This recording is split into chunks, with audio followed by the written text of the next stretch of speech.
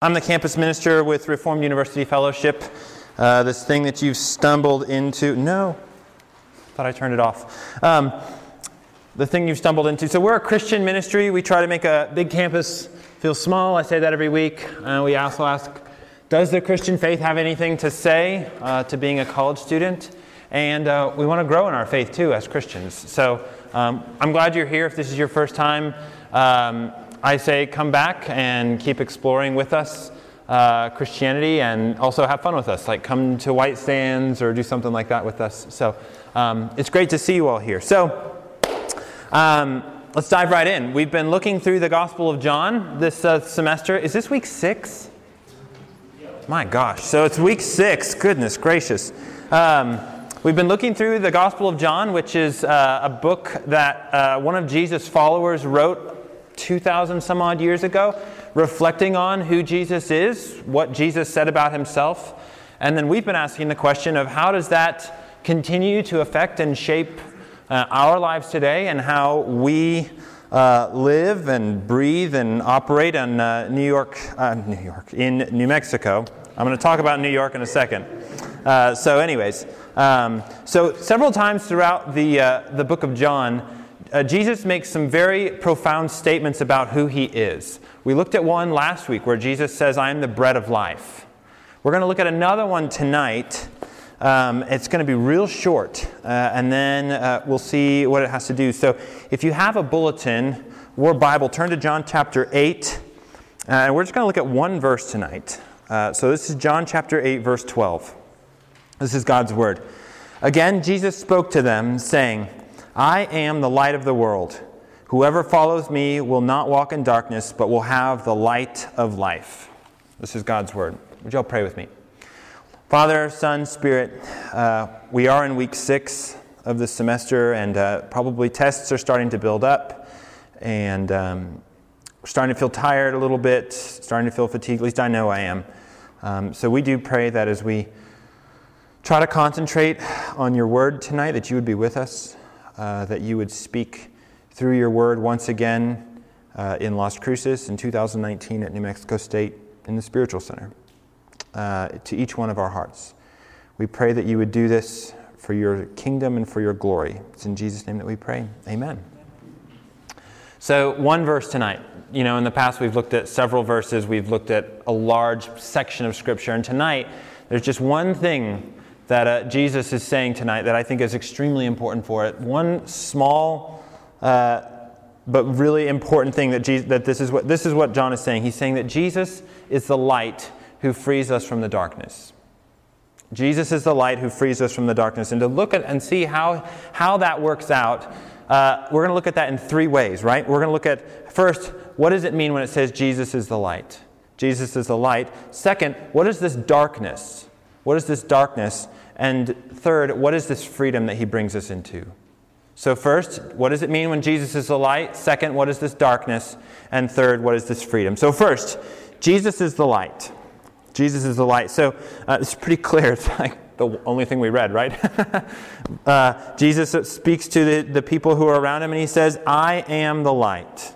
I am the light. So clearly he's using a metaphor, because he's not photons or waves, depending on what side of the engineering degree you're on. He's using a metaphor, right? And so what does he mean when he says, I am the light of the world? And so to try and figure out what that metaphor means, let's think about what light does, how light operates. So this last weekend, I was in the mountains from Thursday to actually yesterday. I was backpacking with some old friends. And so I was deep in the wilderness, like way back there. And so we were like 20 miles in the middle of nowhere, and there's no light pollution. And so at night, it gets real dark, right? And at one point, while we were backpacking, we have all this food that we're living off of that we're carrying around, and we didn't want a bear to invade our camp. So we hung like a bear bag, which is basically like a backpack full of all the food hanging in the trees so that the bear doesn't come looking for the food and eat us in our tents. So one night we stayed up too late while we were talking, and we didn't do all the prep work to hang the bear bag. And so all of a sudden it gets dark real fast, and we're like, oh crap, we got to hang this bear bag. So we all start fumbling around trying to get rope, and only one of us had a headlamp, right? And so all of a sudden, I'm like, oh wait, I've got a headlamp in my pocket. And I turn it on, and all of a sudden, we can start to see what we're doing. And we can start to hang this bareback. And two things that I thought of while it was happening, and I was thinking about this text. Two things that happened that the light did in that moment. First, the light gives authority, or light in another way, light is authority. All of a sudden, because I had that headlamp, I was the one in charge. I was the one who could say, hey, Joey, you do that. Derek, you do that. Because I was the one who could start saying, I could see, and so I could start to say, I'm the one who can direct us so that we can get this stupid bag in the air so we can go to bed. Light brings authority, and light has authority. Think of it this way. When you're trying to fumble around in the dark with your friends and all of a sudden one of you flicks on your cell phone light, who's in charge? It's the person who has the light, right? Everyone's like, oh, we're going to do what they do because they're the ones who can see. That's the first thing that light does. Light has authority to it. The second thing that light does is light brings clarity. That's kind of like a duh. That's what light does. Like, light helps us to see. It gives us clarity, right? It gave me the ability to see clearly the rope, the knots, the tree, the pack, like everything that we were trying to do. The light made it so that could happen, right? Like it's just sort of a duh. That's what light does. So all of a sudden, think about if that's what light does, light is authority, and light gives us clarity. And Jesus starts to say, I am the light. What does he mean by that? Well, we all know that Jesus he's using this as a metaphor, and he's using it to talk about the spiritual world. He's using it to talk about his role and why he is here on earth. He's saying that I am the light, meaning that I am the spiritual authority who brings spiritual clarity. When Jesus says I'm the light, he means that he has the authority to tell us what is true and what is false, what is right, what is wrong in the world that we can't necessarily see in the spiritual world.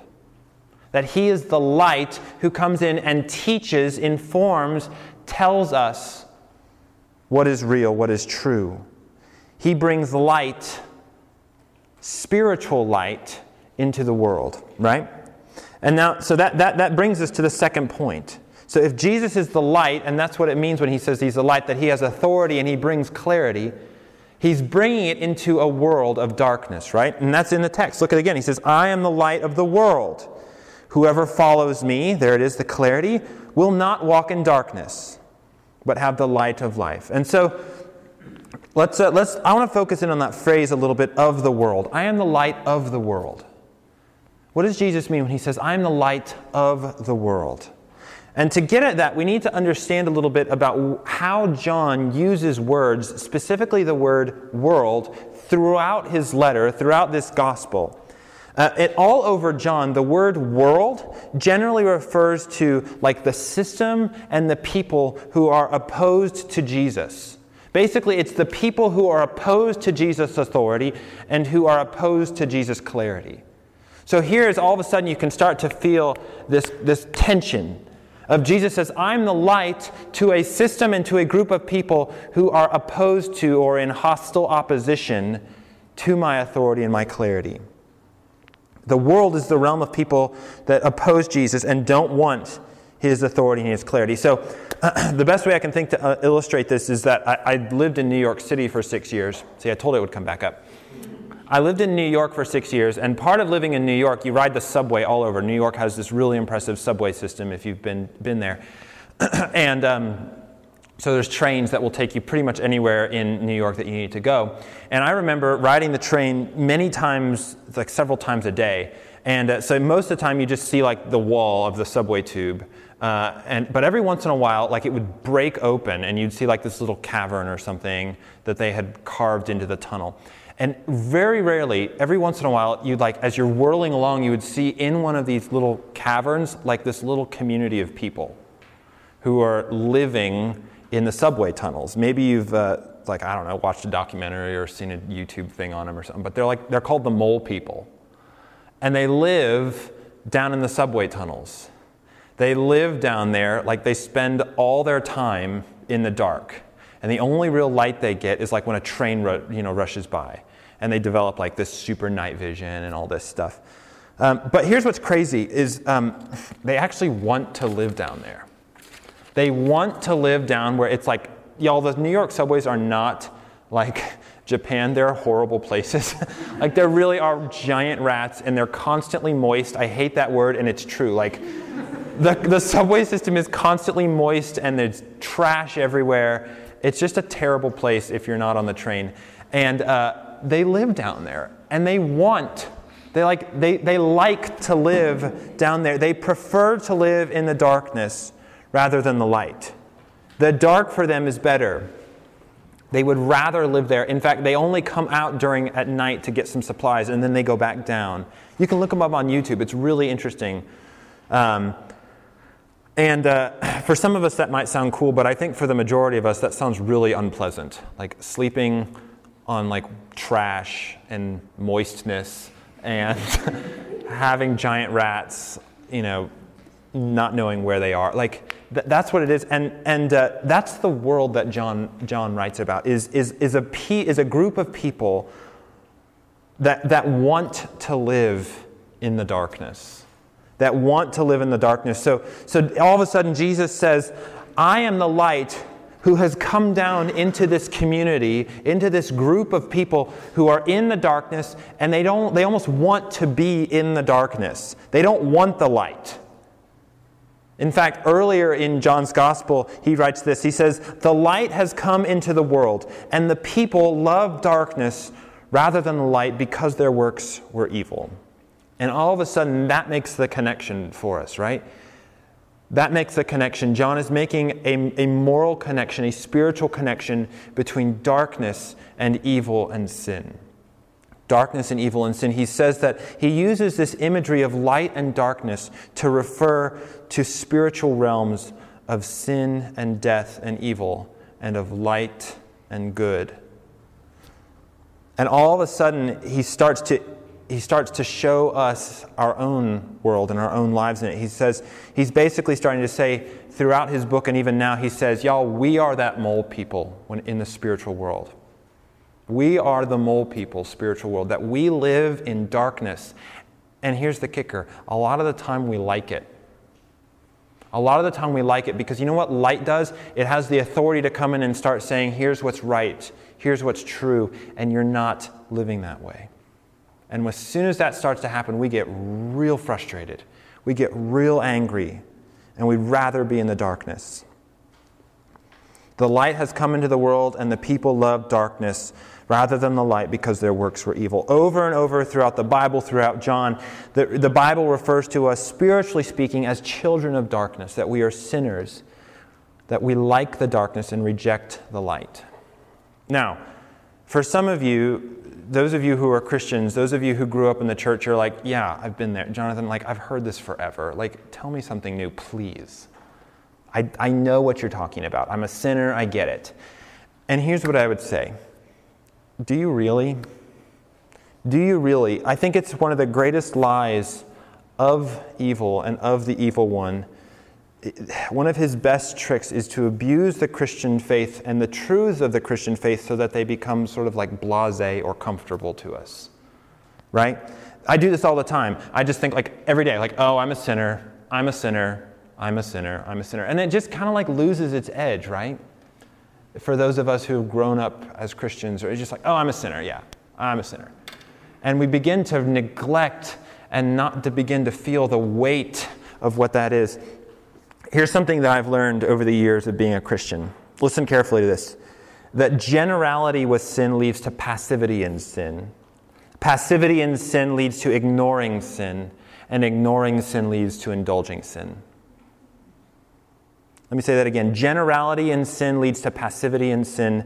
Passivity leads to ignoring, and ignoring leads to indulging. Do you hear what that means? That means that for those of us who are Christians, when we're blasé, when we're casual about this, oh yeah, I'm a sinner. We're just stating kind of old lines that we hear in Sunday school and just kind of, yeah, this is true. It makes us complacent, and it makes us passive, and it makes us ignore, and ultimately it leads us into great sin. It leads us into indulgence.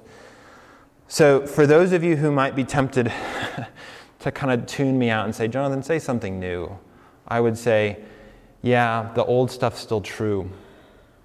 And it's important for you and me to hear it anew, to re-engage your heart. And here's what I would say, to get specific about where you're a mole person. To get aggressive about the places where there is darkness in your heart and in your life and say, where's the light that is Jesus with his authority and his clarity calling me out? And we'll get to that in a second. And then some of you who maybe aren't Christians, you wonder, now wait a minute, I'm not a spiritual mole person. That's weird. Why would you say that? That doesn't make sense to me.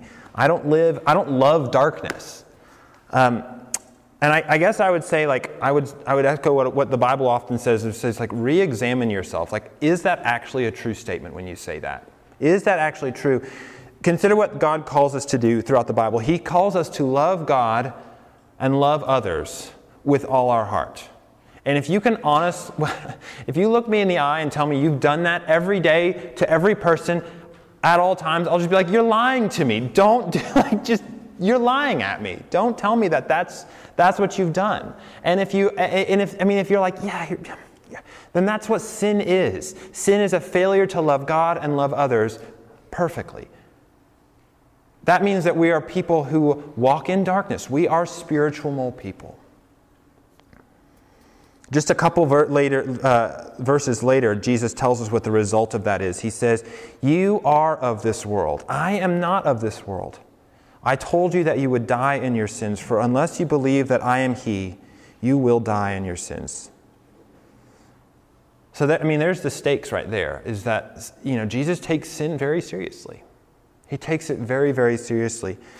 And that is when sin looks really bad, that's when all of a sudden the gospel comes in and starts to bring us the good news, right? That's when God comes and starts to tell us, and I'm not going to leave you down in that dank, dark, moist subway tunnel. That's where the grace of I am the light of the world comes in and starts to be good news. And that's the third point, that Jesus as the light frees us and enlivens us. This is what Jesus means. He says, I am the light of the world. All of a sudden, that becomes really good news. No longer is that news of a light that's coming in and penetrating into our mole people darkness and showing all the places where we're evil. Suddenly, Jesus becomes this person who comes down and says, I'm the light of the world who's come to not just point out the places where you are dead, but I'm coming to bring life and light to your darkness. What Jesus means when he says, I am the light of the world, means that I am the light that brings you out of the darkness, that brings you up into the light. I am the light which saves you from your sin. Jesus is the light which invades into our darkness to bring us out of the darkness. That's what he means when he says here in the verse, when he says, whoever follows me will not walk in darkness, but will have the light of life. I love that phrase. I'm still trying to figure out what it means, but it sounds beautiful. The light of life.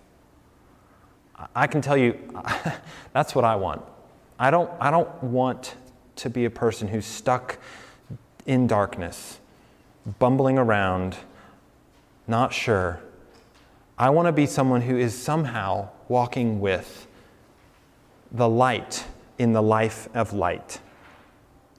Jesus is the person who comes down into that New York subway tunnel in the midst of our darkness, in the midst of all of that and says, there's another way. There's hope. There's life. Come out into the beauties of Central Park and the wonders of Times Square and the excitement of everything that this city has to offer. Don't just sit down here in this hole, this cavern.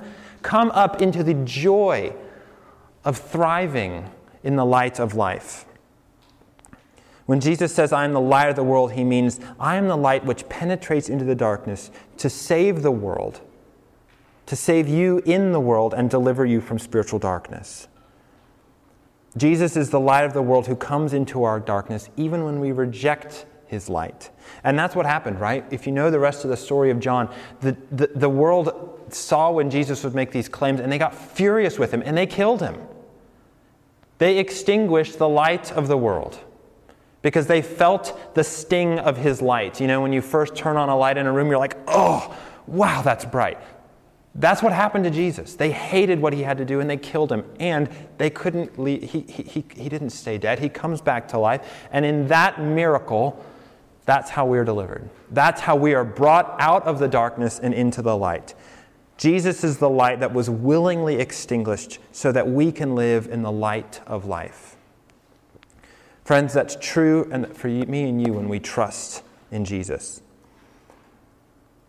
So I often say in our messages on Tuesday nights, so how does this matter tomorrow? Why does this matter tomorrow when you get up on Wednesday morning and you have to go to class?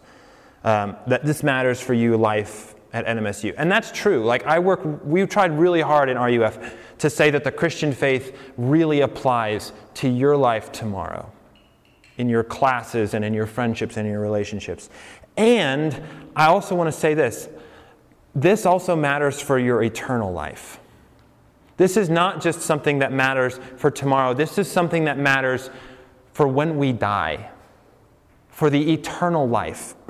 And that's what Jesus is talking about here when he says the light of life is that Jesus offers us a light and a life free from the slavery of sin, free from the darkness of death, and in the glorious abundance of the light of life. That's what eternity is in Jesus. It's walking, it's enjoying, it's relishing the light of life in Jesus. So what does this mean for Christians? Well, first of all, I think there is a challenge here to continue looking at the places where we walk in darkness. Where are those places for you? And I'll say this, get specific about those places with yourself and with each other. Get specific about those places. It's like I said, it's not enough to just be general about, oh, I'm a sinner. Where are the places where you have failed to love God and neighbor this week? Where are the specific times, even today, where you chose self over caring for another? I can think of at least one today where I was neglectful of my wife's emotion. That's sin because I was stressed about something. I don't know. Where's a time when you were angry or wrathful towards another student or towards a friend or towards a professor? Where's a time when you had a superiority complex because of your athleticism or your grades or your looks or your portfolio or whatever it is? Get specific about dealing with those sins. Where's a time where you were just simply lustful? So that's the first thing for us Christians is name specific sins. But then don't do it alone because you'll just start to beat yourself up in that. You know, when we're specific in sins in isolation, we just end up shame spiraling. We need each other to... I have good friends whom I call up and I say, hey, I blew it this week. I need you to tell me how much Jesus loves me. And they do. And you need those people in your life too. So that when you start to be aware of your brokenness, your darkness, you have people who come back and say, yeah, and the light has moved in you and is working in you and has saved you. Second and third, we have to be prayerful. I hope and pray that RUF is a community where Christians are prayerful in the midst of their darkness. And fourth, be hopeful. Our darkness is not the end of the story. The light has come into the world. Jesus has come into the world. He has died. He has risen, which means that your darkness, your sin is not the end of the world. It's not the end of the story, that Jesus is not going to leave you there. And then for those of you here who are tonight who are not sure what you believe, or maybe you're like, yeah, I'm not a Christian. Here's what I would say: wrestle with the cosmic claims here. Wrestle with these big claims that Jesus makes when he says, I am the light of the world. When he says, I am the spiritual authority who brings spiritual clarity, namely that you're a sinner who needs saving. Wrestle with that claim. Is that true? And if so, how do you respond to it? So what do we see in this? First, we see that Jesus is the light who reveals our darkness, who rescues us out of our darkness. And second, we see that Jesus He doesn't just, we see that we are complicit in our darkness, and that Jesus comes into that darkness and rescues us out of it. And that's his love, that's his grace. Even to his own death, the light was extinguished. And that calls us to respond, either into killing the darkness that remains in us or to trusting in him. I hope and pray that we are a community who responds to the light, who's not just complacent to I've heard this before. But that we would anew and in newer, deeper ways as a community explore what does it mean when Jesus says that he is the light of the world, and that we would be continuing to apply that to our own lives and to our community. Would you pray with me? Father in heaven, you are the light who has invaded and broken down into our world where we are so often wallowing in darkness, wallowing in our own sin and our own pride, that you, because you love us, were willing to be extinguished so that we can enjoy and celebrate the life of light. I pray, Lord, that each one of us would be impressed anew by that in our very hearts, that it would be something more than we just assent to with our minds, but that our hearts would be warmed by it. And that you would change us from the inside out into being people who rejoice in the light of life. It's in Jesus' name that we pray. Amen.